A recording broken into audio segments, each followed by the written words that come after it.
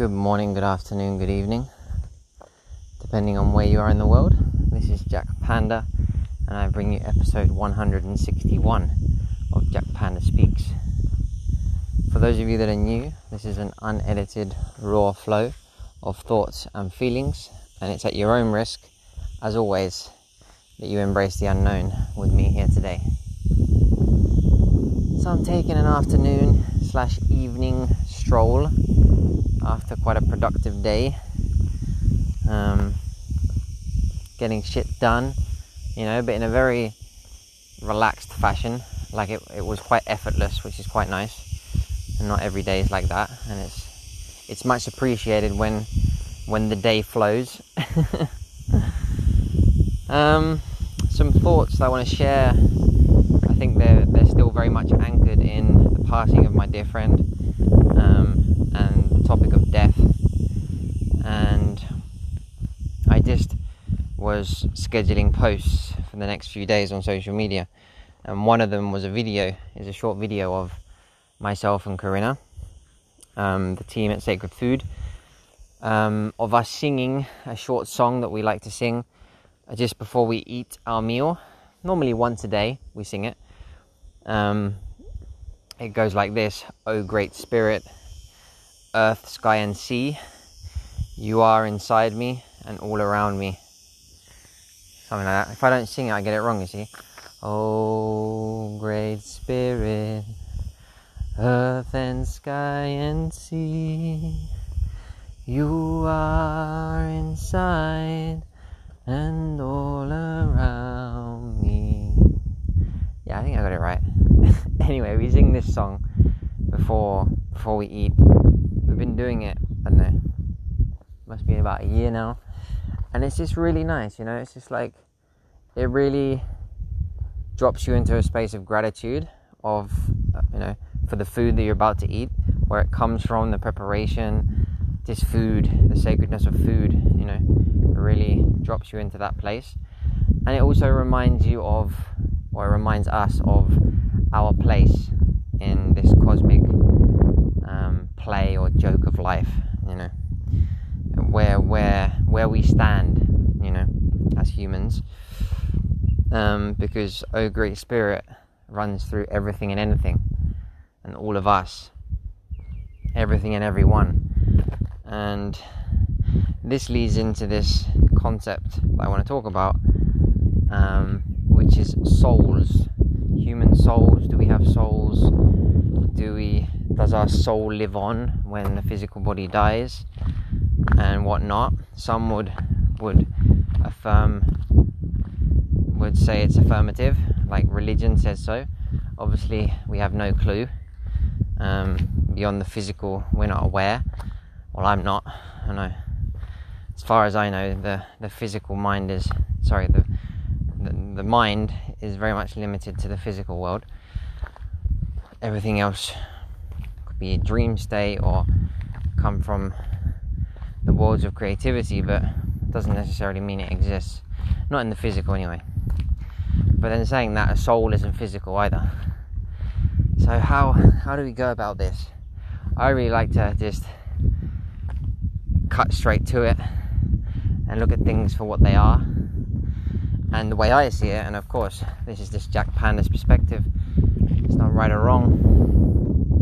But it seems to me like the human race, they're so attached to the physical life that they've created this idea of a soul that lives on, because of this fear of death. It's hard to accept that we die and that's it. There's no more. Our soul lives on, it reincarnates into another body. You could say that we die and we go back to the source, because we die. My friend was buried at sea. His body is going to decompose and become part of the ocean, right? But to then say that his soul is going to, his spirit, I don't know. I've never really been drawn to these concepts, and for me that's what they are. They're concepts, mental concepts. And it's because of this attachment that we have to our life, our personal lives as humans, but also because we fear death. We don't accept that that's the end. We don't like endings. You know, so this idea of eternal spirit is very appealing. That's kind of how I see it. It just seems a lot simpler to me.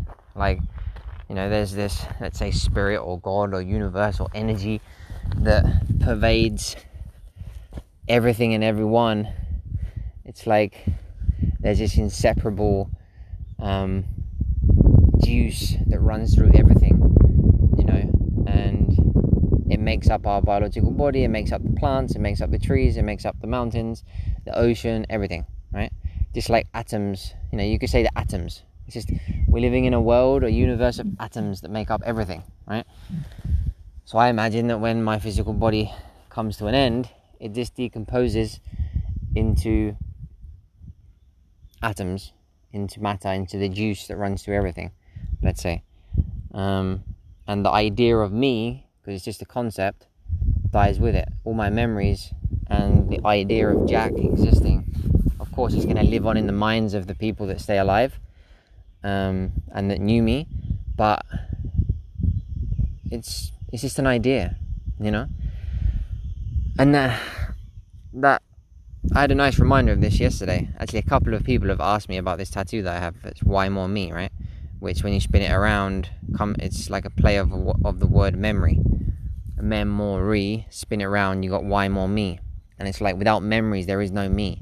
Without the ideas of Jack, the past experiences of Jack, there is no me now. There is no Jack now. It's just their thoughts, their ideas, their concepts, right? That we attach ourselves to because we're very mental now. I can't imagine it being the same centuries ago when we were much more embodied in the physical, right? Now it's all very mental. So this leads me to think about, you know, when we remind ourselves of someone that's passed, it makes us sad, right? We see a photo, we read something that they wrote, or we read something that someone else has wrote about them. You know, it reminds you of the times that you spent with them persons, and then you miss them, and then you feel sad. It's like this reaction to the memory of someone, right? Or of the times that you spent with that someone. It's all in the head. It's all mental that conditions the body, you know. And this leads me to this idea that actually AI that we're creating and inventing is just a reflection of ourselves. We are actually a biological robot. And I think I've talked about this before, a long time ago, on a few episodes. And it's been a concept that I've fully embraced for a while now, you know. And through Buddhism and the Buddhist essence of, you know, the teachings of Buddha and meditation and why more me, it's really led me to see how we're just action-reaction, you know, mind-body conditioned endlessly. You know, we like to see ourselves as organic, natural, spontaneous beings, but we're actually very, very, very automated and robotic and conditioned by others, by our environment, by memories, by thoughts, by most things or everything that we don't control any of.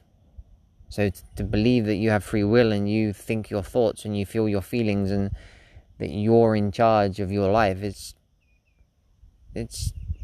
bullshit. And my friend passing, you know, my friend deciding to go and sleep on a boat in the middle of the night, you know, because he couldn't sleep where he was, to go and sleep on the boat because that's where he finds peace and he can sleep well, to then the boat catching fire, him burning 60% of his body, to then him dying. Like, it's just a reminder of who's in charge. Like, it's a reminder of the order of the universe, the order of nature. You know, puts things into perspective, and that's what our song does. Every time we eat, every time we sing it, it reminds us of. It's humbling, and it's also relieving. Yeah, it's a relief to realize that you're not in control. You know, that you're not in charge of your biology. You're not in charge of your thoughts. You know, even though there's this massive industry that sells you that you can rewire your brain and become self-aware and awareness and consciousness and meditate and become the awareness, you know? Become aware of a trauma and heal it. It's like, you have a fucking design, man. I was talking about this with Corinna today. You know, her human design, part of it, one of the aspects is that she fears death. So, okay, you can become aware of that. And then when it happens, you're like, okay, this is just my human design. You're still going to experience it, but maybe it's a little bit easier to like accept, because you're aware that that's part of you, you know?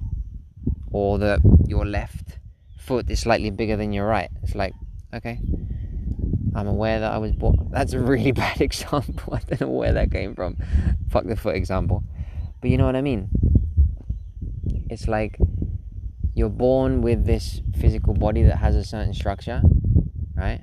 You did not choose that. You know, this whole story about, you know, your soul choice, your soul chose to enter this body with these parents because of this, and that, and has a soul mission and purpose. And it's like, we're so desperate for meaning, so desperate for a purpose, because we're so much in our fucking head.